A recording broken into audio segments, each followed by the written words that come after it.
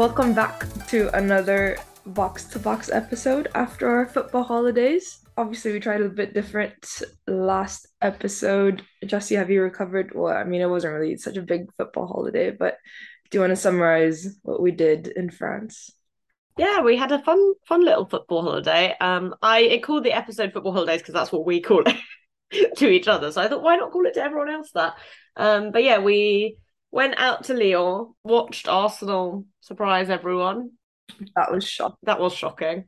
Got a very exciting train. Maybe the highlight of the trip that wasn't included in For the context, episode. Jesse really likes anything double decker. Love double decker thing. Tram, train. Tram train, yeah, exactly. This was a double decker train. Can I just quote you, Jesse? Yep.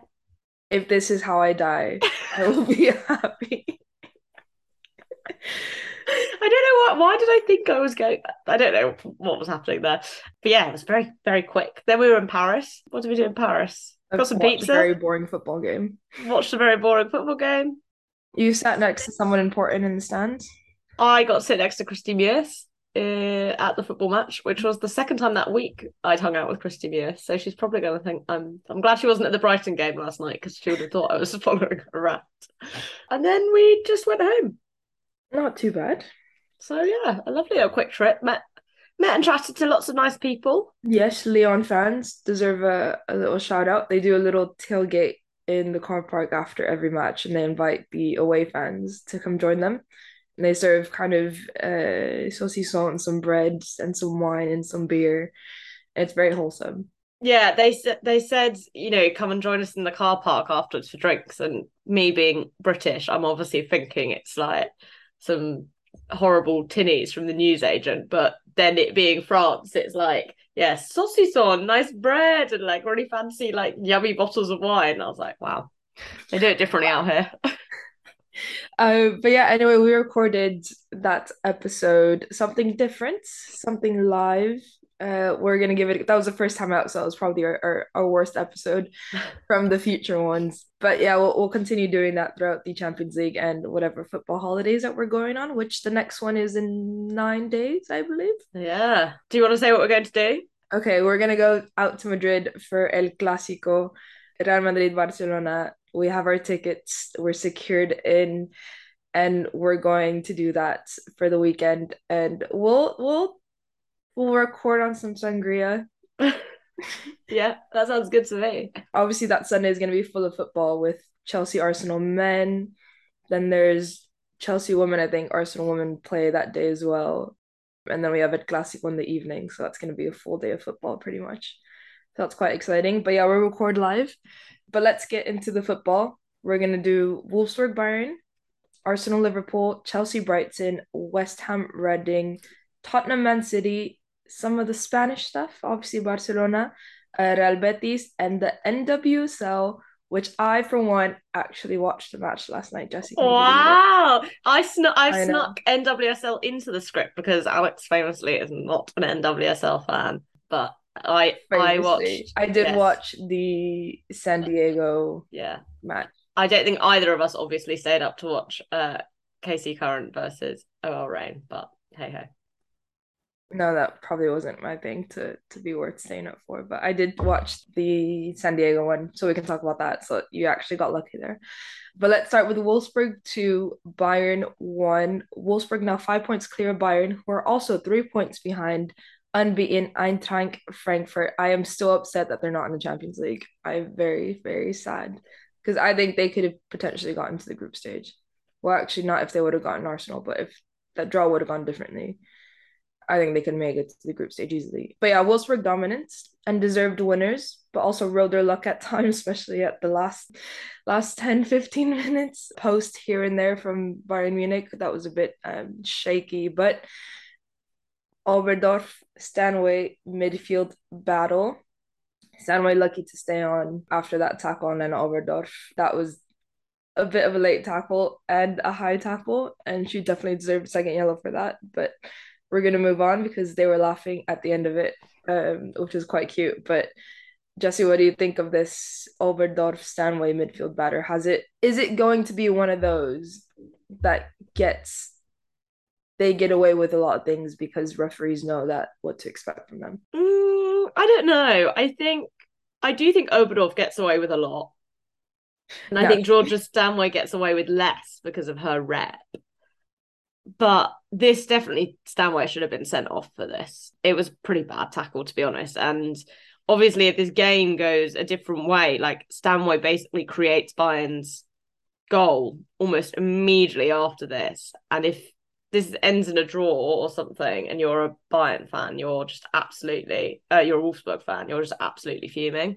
I think Wolfsburg deserved to win, even though they didn't create a huge amount of clear cut opportunities. They just felt in control until Bayern got one back, and then it kind of descended into a bit of panic for the last 15 minutes. But I think you just saw that it just felt like, and we've talked about this, that Wolfsburg's squad depth just, there's so much that they can do, even though Tabea Vasmov's out at the moment for a couple of weeks.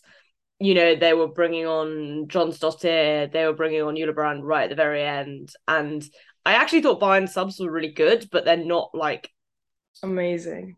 Not Wolfsburg level of subs.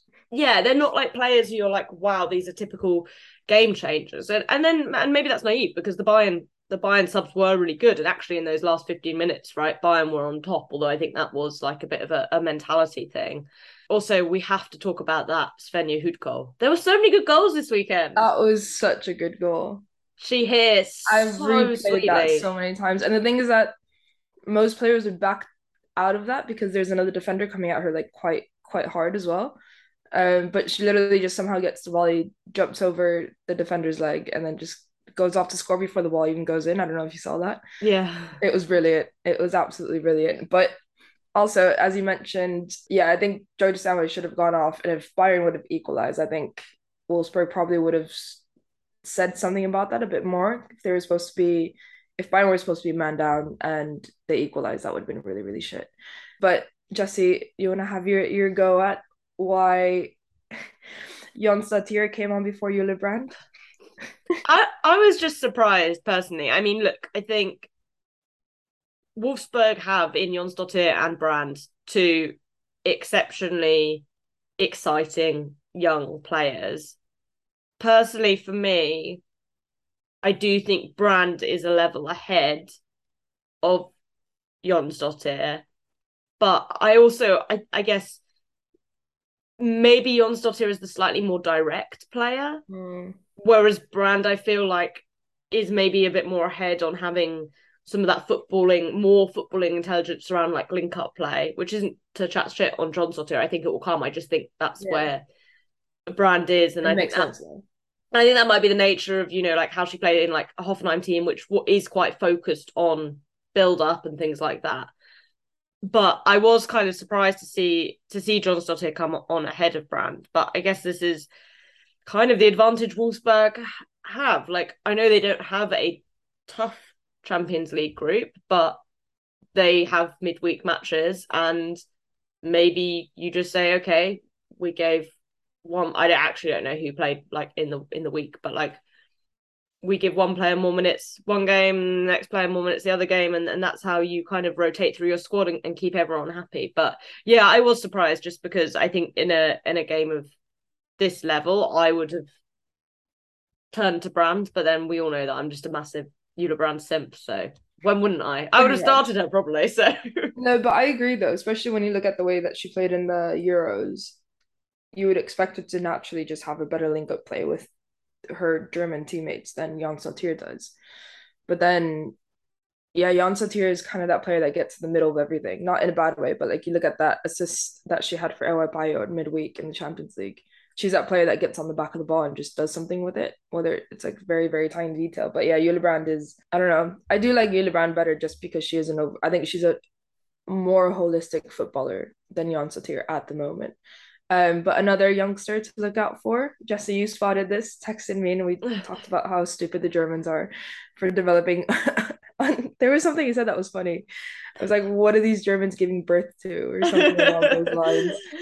Yeah, well, talking about the Bayern subs, they brought on Franziska Kett, who I'd literally never heard of before, who's 17 years old, and I thought she did not look like she was coming on to play in front of 20,000 people, like with In the Bayern biggest 2-1 match of the down. league. Yeah, exactly. And there's not like I couldn't find much about her on kind of the English internet. I didn't bother to delve into German internet.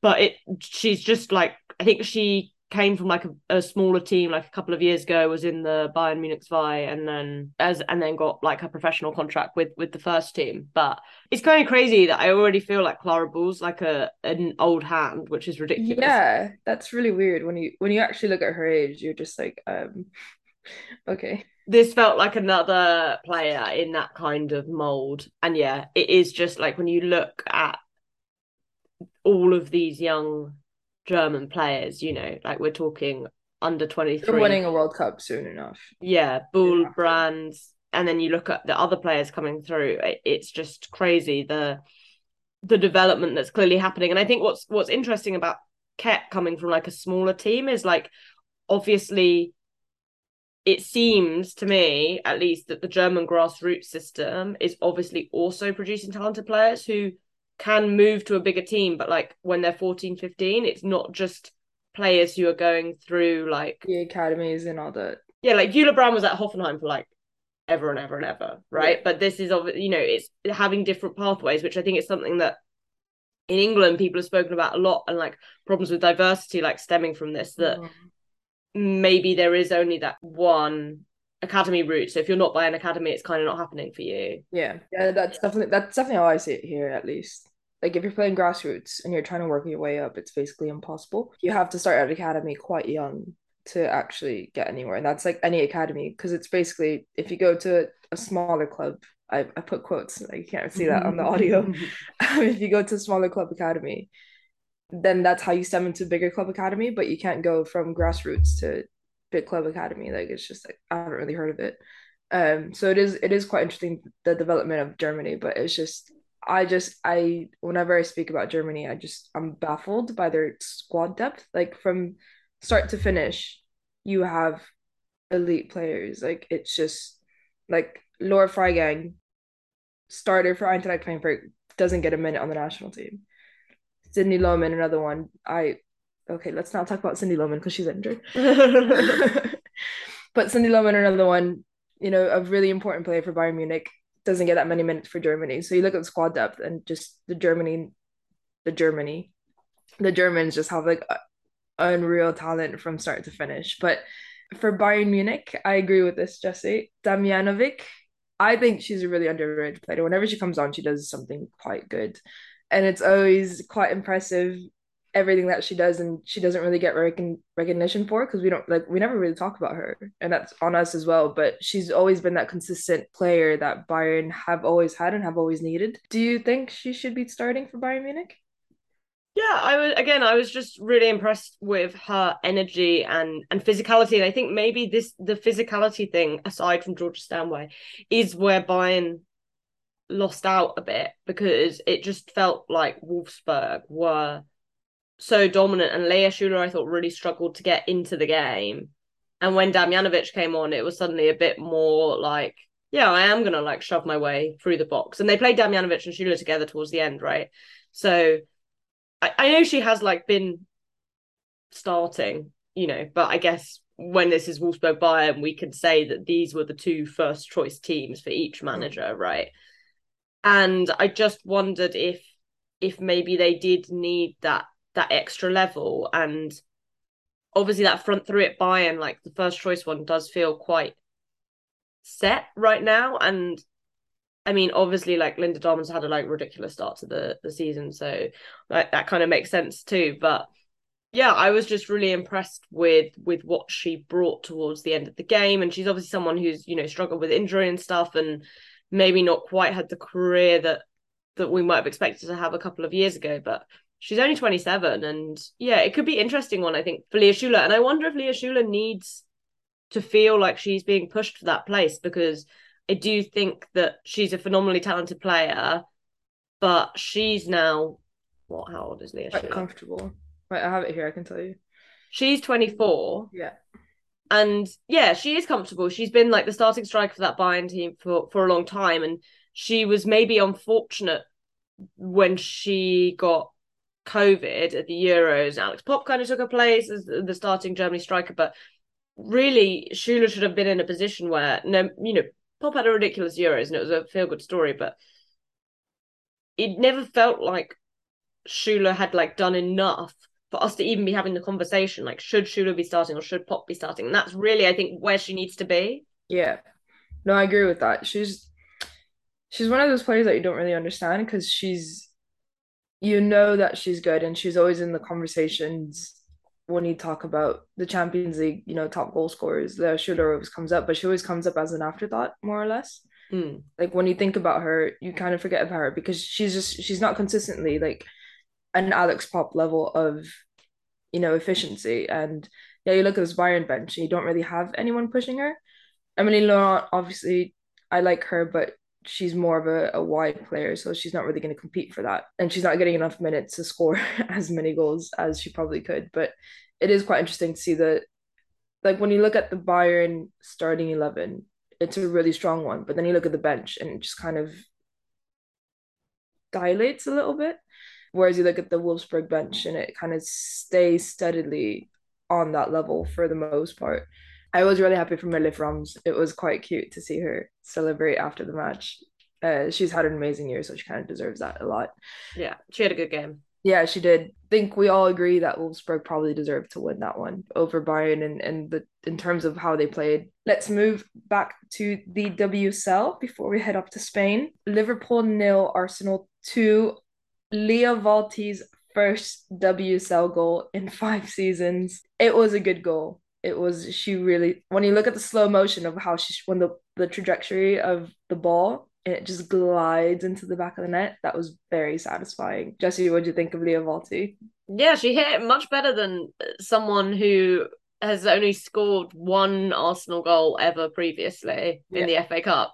I was like, that's crazy, but the one goal before that was quite good it was off the corner kick and she hit it first time inside of the foot volley into the back of the net. That was quite decent. So she's obviously got it in her. Maybe the goals will just flow now. Maybe she was just, how we say like a striker, they just need the first one to go in and then they'll come. Maybe Lia Valti will win the Golden Boot. Lia Valti hat trick in the next game. Watch out.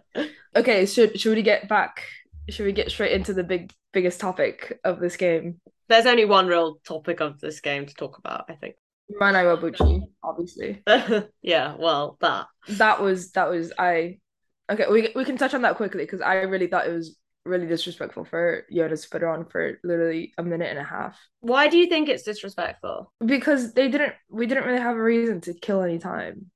And like when you look at the situation around Mana, she obviously wants to play, she's working hard. And the other day someone asked Jonas about her and he was basically just like, yeah, she's working really hard, she looks really well, and she's getting closer and closer, and like when the time is appropriate she'll have her moment kind of thing, which is like, it's something you say about a young player coming through. Like you don't say any, like you wouldn't really say that about an established player who we all know is a really good player and just it's a really unfortunate situation to be in. But like when we don't need to kill any time, and like she's going through a tough time, like why would you put her on for a minute and a half? And then obviously she was distressed at the end of it. So was Viv, I would assume, because of that. And it's just not a good feel. It's just not really like I don't know. It's just something that's when you kind of need to take care of your players, because I'd assume Jonas would know that what that would do to her. So I don't know. It just kind of pissed me off to see her so upset, and it's just like she has every right to.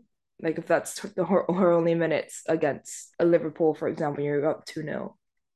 Yeah, I mean, I have not sympathy for Jonas, but I do think he has a bit of a problem in that there are a number of players in his squad who are obviously Joe Montemuro players, and this actually leads quite nicely into maybe Miedemar is also potentially one of those players. Mm-hmm. He also now has 4 players who all... Oh, actually, maybe the best one of those 4 players right now is the one who doesn't need to solely play at the 10 in Frida Maanum. But you have Viv, who's basically saying she wants to play at 10. And then Jordan and Mana both also want to play there. So it was like a couple of months ago, everyone was talking about how Jordan didn't get any minutes. Now at least she gets like half an hour at the end of every game or whatever. But then it's like, well, you can't play 3 players at the number 10. That's hard. So I think it was a bit bizarre. I don't know contracts are murky creatures at the best of times, but especially in the WSL. But whether it was possible for Mana to move, but I just feel like this was so obvious that she wasn't going to carry on getting, like, she still wasn't going to get minutes this season. Yeah, it's a tough. I think her position also is really tough because you look at every other position, the rotation is decent enough. Well, I think the only rotation, well, Lotta and Steph get rotation at center back for obvious reasons. But I think the rotation at fullback is quite decent because there's only two players for that, so you can rotate between them. But then you look at the midfield, and you need to. I think especially the midfield is such a complex part of the pitch that you need to. It's not as easy as fullback. Like fullback, it's a bit easier to kind of change the style of play and change the players, whereas midfield, it's kind of the nucleus of everything. And if you change that drastically to something that you don't want, then obviously it changes. But yeah, I just think it's an unfortunate position to be in. You just look at Mana, she's literally the sweetest person in the entire world, and you just feel for her. But let's talk about positives. Frida Manum in the midfield has been outstanding. It was a great goal to begin with.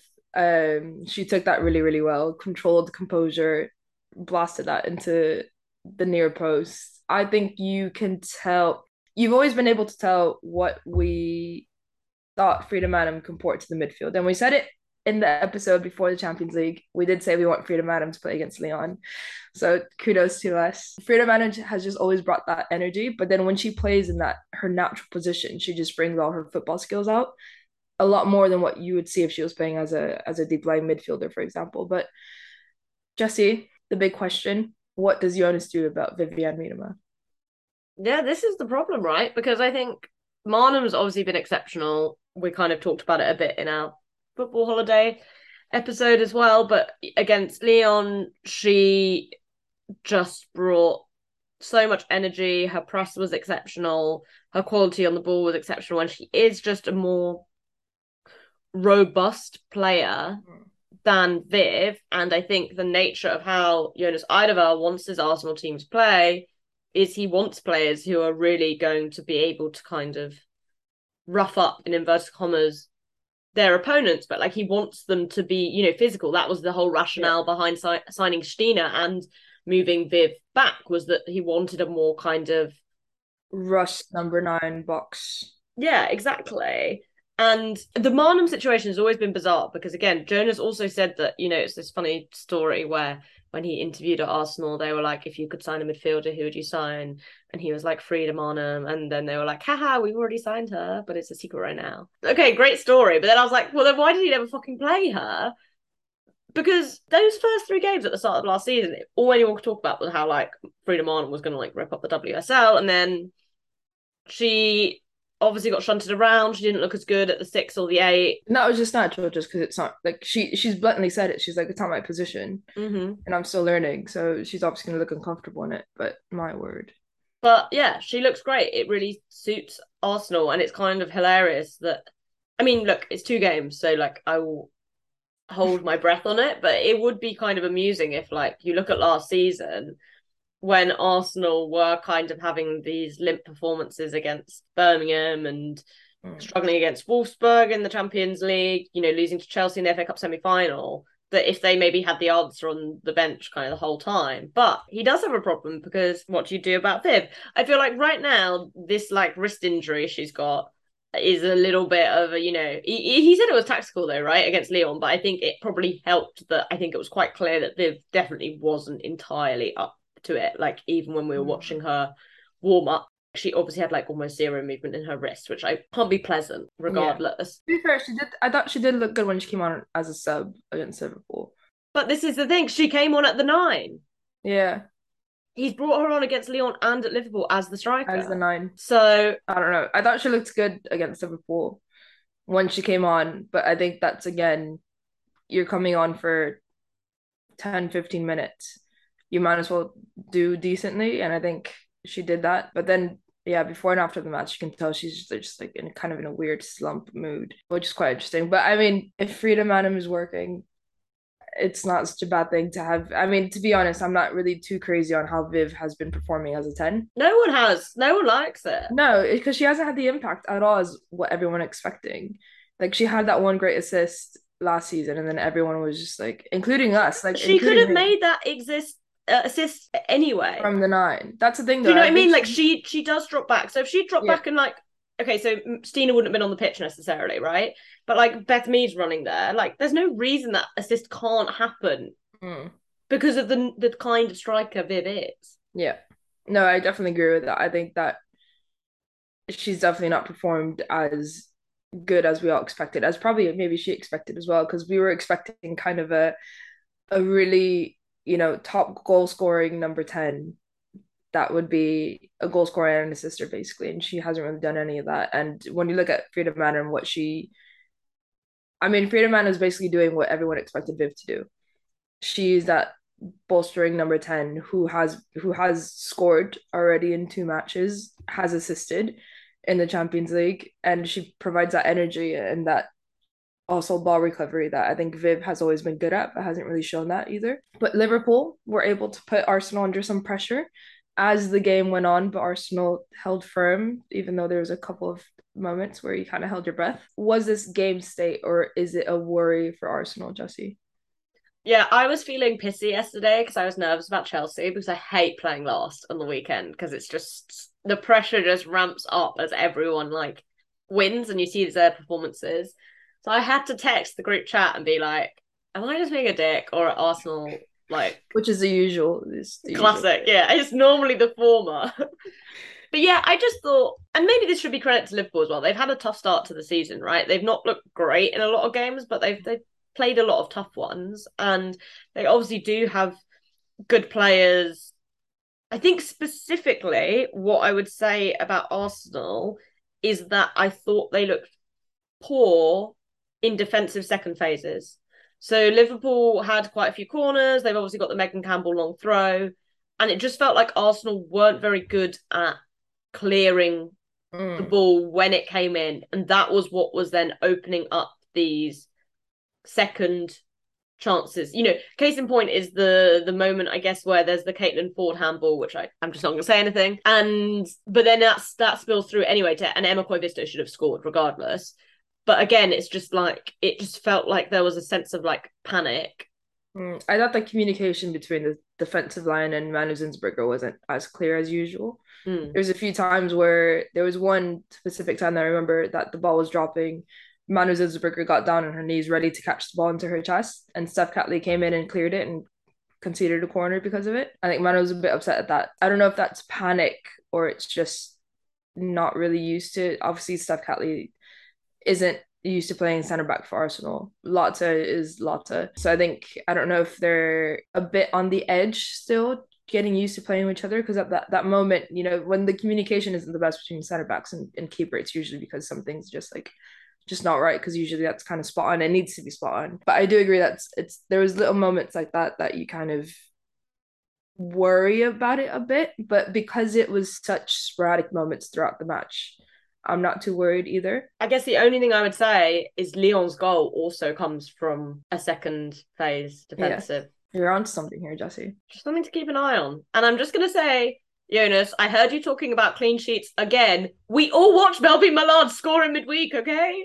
Yes, basically that is kind of funny. Yeah, the clean sheet thing is quite interesting because it's not like we've played a shit match basically, like on a lot of those matches. And yeah, like it's only WSL. Like you look at every other context, all the FA Cups that we lost, all the Conti Cups that we lost, and all the Champions League goals that we conceded. So it's just like not really as nice as he makes it seem. I think also like from a data perspective as well, like I had a look, and if you look at Arsenal's expected goals against this season across the run of games, the rolling average is not dissimilar to Chelsea's from open play. Like, so if you take out the penalties, basically Chelsea conceded against Liverpool, but Chelsea have conceded goals to Everton, West Ham, etc., etc. So I think Chelsea have already conceded 4 goals this season or something. But which I guess just shows you like how quickly these things can just pass by. Yeah. Basically. But talking about Chelsea, got the win over Brighton, broke the curse. Even though it was a swimming pool. Someone tweeted, I think, was it on Twitter or Instagram? There's like a nice water polo match going on right now in Brighton. That pitch was dreadful. That Yeah. was that was really, it's so uncomfortable. Like not even the ball, So whoever didn't watch, it was basically waterlogged, but not to the point where the game got cancelled. But like the ball was not rolling. Every time the ball bounced, you just saw a big splash of water coming up, and obviously the players are basically just stepping in puddles for the entirety of the match, which is uncomfortable to begin with. The fact that your feet have to be wet for 90 minutes in a football match. But a lot of changes for Chelsea. Anik Nowen and Jess Carter in for Kadisha Buchanan and Magda Eriksson. Do you want to start with what you thought about that? Yeah, I thought Jess Carter was immense. I agree. Do you think that's because she's not been playing? No, I just think she's good now. Like, she played almost every game last season and she was good. And I just think she is now a good defender, and she made the whole defense, I think, look more comfortable, look more relaxed. Some of the blocks she put in, it was like Karate Kid stuff. She was like, wacha, and like kicking the ball away. I was like, how's she getting her leg that high in the air and like so accurate? And it was just, she brought everything that Chelsea defense has missed this season. Just, I think, in confidence of being like, oh, you're running at me the ball. I'm going to get it. I'm going to make that last ditch tackle. I'm going to make that clearance. Whereas I think with Buchanan so far this season, it's felt like every action she's done has had a bit of a like 50-50 nerves to it. So she's made some good recovery tackles and things like that. But it's a bit like, will she, won't she? Whereas Carter, it was just like, it was confidence, and it was crazy to see, right? Because You don't a really, year ago, you wouldn't really associate confidence in Jess Carter. no, and I kind of wouldn't have blamed her if she had been, a bit rusty or a bit unconfident, because yes, she went to the Euros, but she played all of that 10 minutes, which is more than some people got, to be fair. So, True. she did get the little cameo against Northern Ireland, which I did always think, wow, Serena must like her, because I feel like it was saying something Mm. When Serena plays you, you know she likes you. and she was the only one kind of out of that group of players who didn't play at all to get even like a little bit. But then, she's obviously she's not played a single minute for Chelsea this season. But, she just signed this massive deal, right? A 3-year deal or whatever. And I know lots of Chelsea fans are a bit like, why is she doing this? She's not playing right now. Is she going to play? And also, what made me so happy is not enough in this Chelsea team do players come in and take opportunities like that. Yeah. So often we talk about Chelsea having a strong squad and a really talented bench, but it feels like those players, when they come on, they don't make the most of it. Whereas I think Emma Hayes and Denise Reddy and Chelsea have a problem now, because I think you have to play Carter, but do you play her ahead of Magda? Do you play her ahead of Kadisha? That's the thing though. So obviously Chelsea Vias now. I think Chelsea have the opportunity to kind of experiment there a bit. Then Aston Villa on the weekend, and then Man United after that. Would you still stick with the back four? I think if I was being totally honest and ruthless right now, I don't know if I'd play the back four, because we switched to the back four in this game for the last half an hour, and I thought we looked a lot worse. I thought we looked a lot stronger in the back three. I think we can all agree that Chelsea always look better with the back three, with the players that they have right now and how the players are playing. So I would honestly be inclined to say you drop Magda Eriksson and you play a back three of. Do you drop Magda? I can't decide, because I thought Magda looked cooked last night when she came on. But I also think it was a really hard game to come into, because the way the pitch was making it really hard to read, and it doesn't really surprise me that the players who came on really struggled to get up to the pace of the game. Yeah. So I think you have to play a back three, in my opinion, and I think you either have to play Magda, Jess, Millie, or Jess, Millie, Kadisha. And I think that's the thing. That's what I'd like to see, and maybe that's what we should try and play against Vlasnia or Villa. I would like to maybe see Kadisha at the right centre back position before I'm willing to pass judgment. Would you start Kadisha would you experiment that midweek against Viasna? Yeah, I think so, because I'm not willing to pass judgment really on Kadisha Buchanan, I think, until we see her play in what is her preferred position within a defense. Another Freedom Adams situation. Yeah, well, exactly, right? Like, I just think you can't judge players properly when they're still adjusting to things. Yeah, Freedom Adams is a great example, right? Like, when she played at like the 6, everyone was like, huh? Huh? But then you play at 10, and so So maybe you go Carter, Bright, Kanisha, because I think there's been a lot of stuff about, like you've got to play Millie Bright as the right-sided centre-back because she's, probably one of the best right-sided centre-backs in the world right now. Mm. Fine. But I actually think Millie Bright's at a level right now that if you play her in the middle of the three, I don't think you're going to see that I much would think football. that would suit her more. Right. I don't think it necessarily would suit her more, but I Not just suit don't her think. more, but I think she would be quite because she's good at aerial ball, so she can like come deeper than the other two, and And then she's not looking to come out with the ball, is yeah, she? So, exactly. yeah. But But that's just us. Who are we? We're I just mean, box. Jonas took our Freedom Arnhem advice. That is So, true, and look how it's worked out for him. So you're welcome, Arsenal. Girl right in Sam Kerr arrested as well for Yona writing Canarand. We're going JRK for the rest of the episode for that. I'm not gonna say that every time. And Bethany England as well. Beth England unlucky to be offside for a few of those goals. But what do you think of that? Obviously, Girl right and Sam Kerr have been some of the best on the Chelsea squad this season so far. But Bethany England, I thought she was quite decent. What do you think?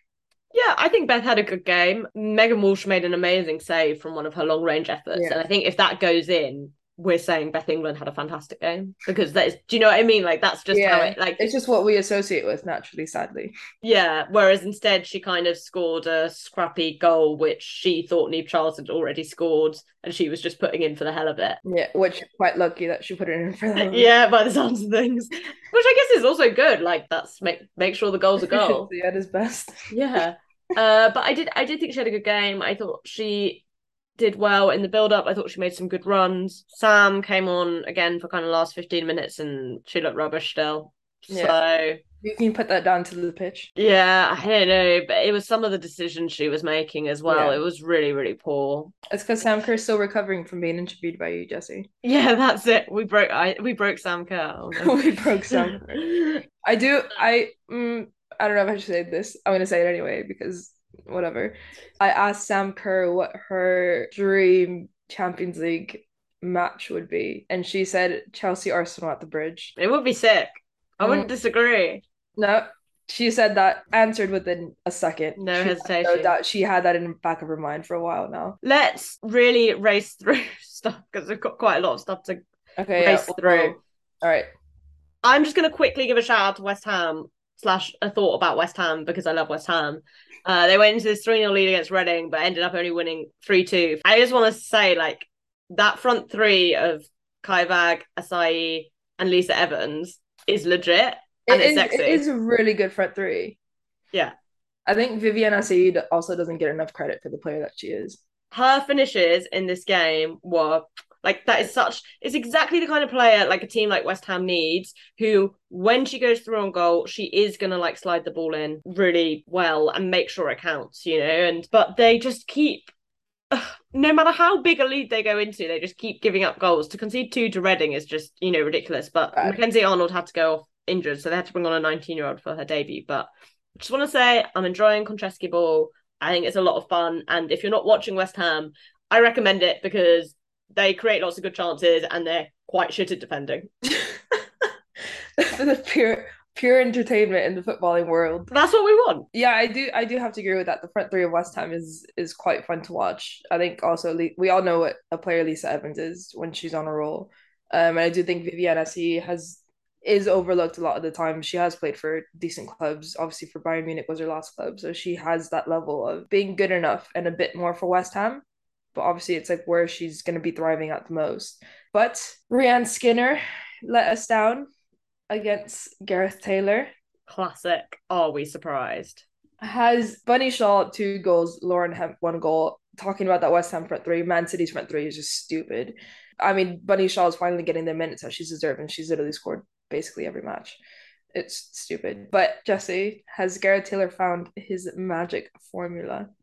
I think with this, I will say that whilst I think Spurs are bad, we should give credit to City winning 4-0 last week, 3-0 this week. Clearly, the Hemp, Bunny, Kelly situation is clicking. I still have doubts about what they'll look like against a Chelsea and Arsenal United. Yeah, we know what they that's look like the against biggest thing. Chelsea. But also, they did lose to Villa at the start of the season, so something wasn't working there. And props to Bunny Shaw. Like, she's an amazing player, and all Man City fans should probably be thankful that Ellen White retired. So Gareth Taylor had to play her. Basically, the only person that didn't know that was Gareth Taylor. All right, Alex, but I found Barcelona really dull.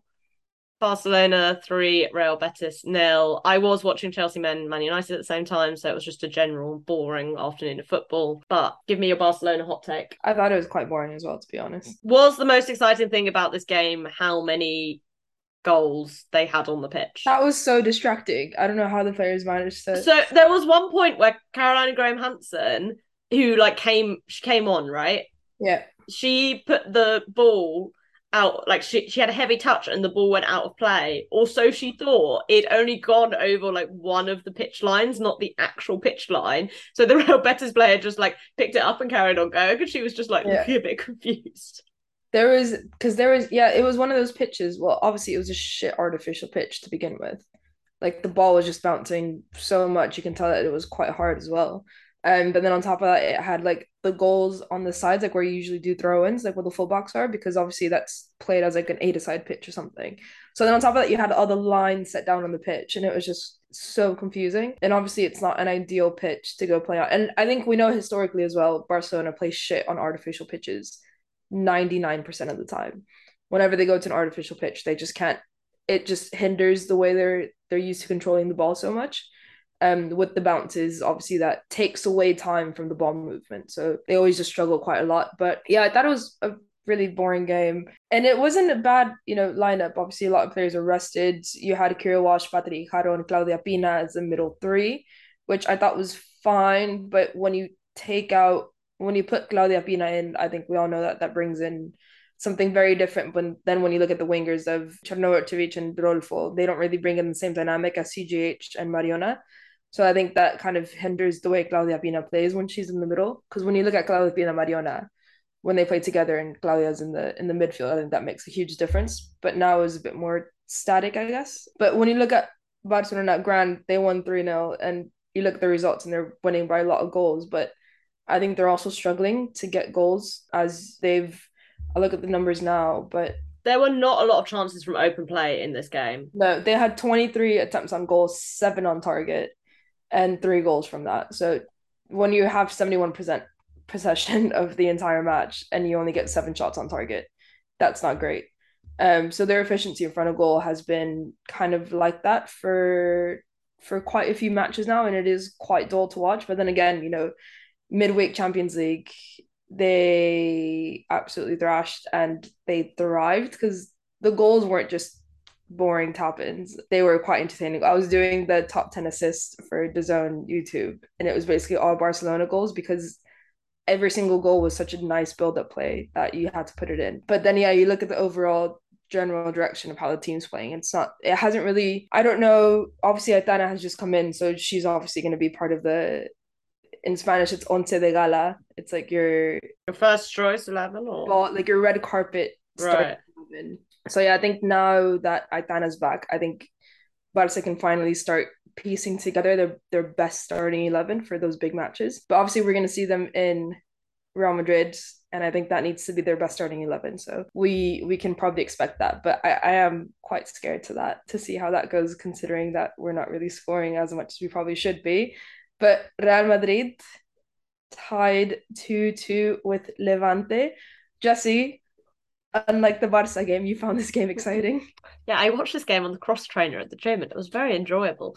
Yeah, I would not be particularly worried if I was Barcelona about Real Madrid right now, because I thought they were quite lucky to get the point here. Lots of this game was just all Levante. Madrid are obviously rotating quite a lot, but they look like a totally different team without Caroline Weir in it. And I obviously didn't watch them against Vlasnia, but it sounds like that was quite hard work as well. But just felt like there was so much space in behind their defence for Alba Redondo and Maya Ramirez to exploit. And to be honest, Levante should probably have just wrap this game up. But It was a really enjoyable watch. But yeah, Real Madrid right now, it doesn't quite feel like it's working. Well, yeah, it's hard. Like, I don't know whether they just are trying to rest players because they've got PSG midweek, but like there was no Sandy Toletti starting, there was no Athena starting, Caroline Weir's out at the moment. So, there were a lot of important players not there, but it just feels like I don't know if they underestimated Levante, but like this wasn't a game where you could afford to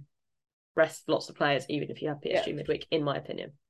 Levante was always going to be, I mean, Levante is like one of those teams that's really annoying because they are a really good team, but they're never going to get, they're never going to win the league, for example. I mean, never say never, but they're always consistently in the top four, top five, top six of the table. So that was always going to be an interesting. But yeah, it was quite interesting. I do have to say that Avellera scored a nice goal. I'm quite fond of her, so we'll see how that goes. But obviously, Real Madrid, quite a big match to lead up to. But for NWSL quickly, San Diego Wave lost the playoff semifinal to a last minute goal by Crystal. It was a amazing. It was a really good It's goal by Crystal ridiculous. Dunn. It was absolutely ridiculous. I think the Thorns probably deserved to win on the balance of play. I thought San Diego Wave started better, but over the game, Portland Thorns just were able to get a bigger grip on it. And honestly, like Morgan Weaver should have scored the winner way before Crystal Yeah. Dunn needed to step up. But yeah, I think I saw someone post, I think it was Tony post that like Portland Thorns XG was like 1.7, but their two goals were 0.03 and 0.06 because Rocky Rodriguez's strike is like I prefer it to Crystal Dunn's, but obviously Crystal Dunn's just means more. Yeah, obviously. I just thought the power that Crystal Dunn hit that with, it was just ridiculous. But also, Kansas City shocked Shield winners OL Reign to win 2-0. So Portland Thorns and KC current in the final. I don't know if I watched that just because I'm famously notorious for not liking NWSL. But maybe I will, depending on what time it is. I will say the Thorns versus Wave game was like a great like that was, to be just fair, two that very was very good entertaining to teams. watch. Yeah, That I was pleasantly surprised and entertained by that match. Obviously, I love Casey Stoney as well, so I really wanted to do well. But few quick things before we wrap up. AC Milan beat Juventus 4-3 in Italy. Roma and Fiorentina currently joint top of Serie A with Juve, 4 points off. Not really what we all expected from Juventus this season at all, but it should be interesting to see. Obviously, Juve, if I correct me if I'm wrong, Jesse, Juve Lyon up next week. Well, this week in the Champions League. So I am quite curious to see how two in bad form teams go up against each other. But also World Cup draw, that was quite good. We could potentially get Chile, England in the same group if Chile win their playoff game, which I'm gonna back us. I'm gonna say that we will because we should. it will be really bad if you don't. It will be really bad if we don't. But then also our group is gonna be impossible to get out of. So it's gonna be fun. But yeah, UWCL games midweek. Real Madrid PSG on the Wednesday, Juventus Lyon on the Thursday. We'll be back to talk about that properly, probably on the Friday. Not a recording live on site this week, sadly. There's no football holidays for us. No, but we'll definitely get onto that in literally in about 10 days. So yeah, subscribe. Let us know what you think of the last episode too. We'd love to hear your thoughts on what you think of the holiday episodes. And yeah, we'll see you at the end of the week for Champions League.